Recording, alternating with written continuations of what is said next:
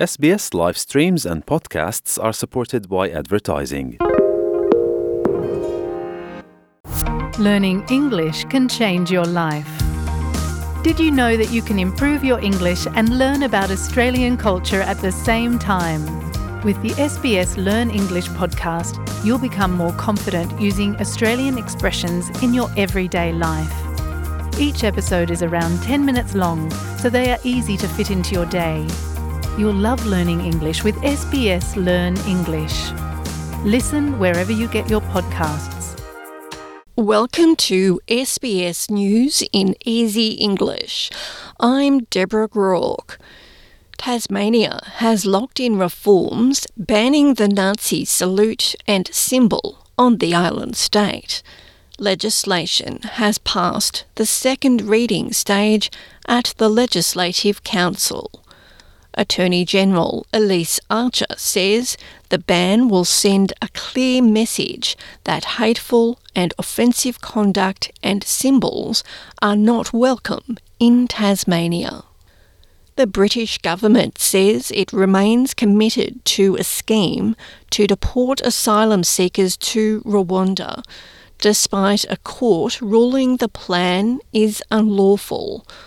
Court of Appeal judges have said Rwanda can't be considered a safe third country where migrants could be sent, as the government seeks to deter migrants from crossing the English Channel in search of safety in the UK. Britain's Interior Minister Suella Braverman says the government is disappointed by the judgment. She says the UK is spending $3 billion a year on asylum seeker costs, and they remain determined to stop the boats. I've been to Rwanda very recently. I've seen the arrangements in place. There are robust assurances, there is independent monitoring. Rwanda has an extensive track record of supporting 100,000 migrants and refugees. So there are good grounds for progressing with this policy, and I have every confidence in it. Authorities say there is still no sign of a Belgian tourist who has been missing for almost 2 weeks in the Tasmanian wilderness. Celine Kremer was reported missing on Monday by friends and family, and police located her car on Tuesday. Inspector Athia Mange says the search continues, but police are not confident of finding her alive. Weather conditions have been extremely challenging, with snow over the past few days, along with rain and very cold conditions.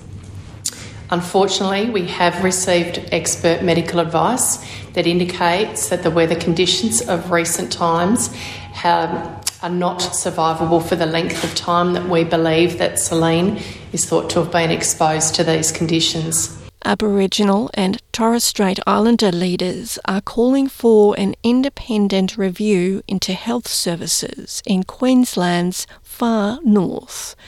In a letter to Queensland Premier Anastasia Palaszczuk, leaders have raised concerns about the region's declining health and the withdrawal of culturally safe frontline services. The state's health minister has announced a review, but community leaders want an independent investigation which involves First Nations medical experts and the community.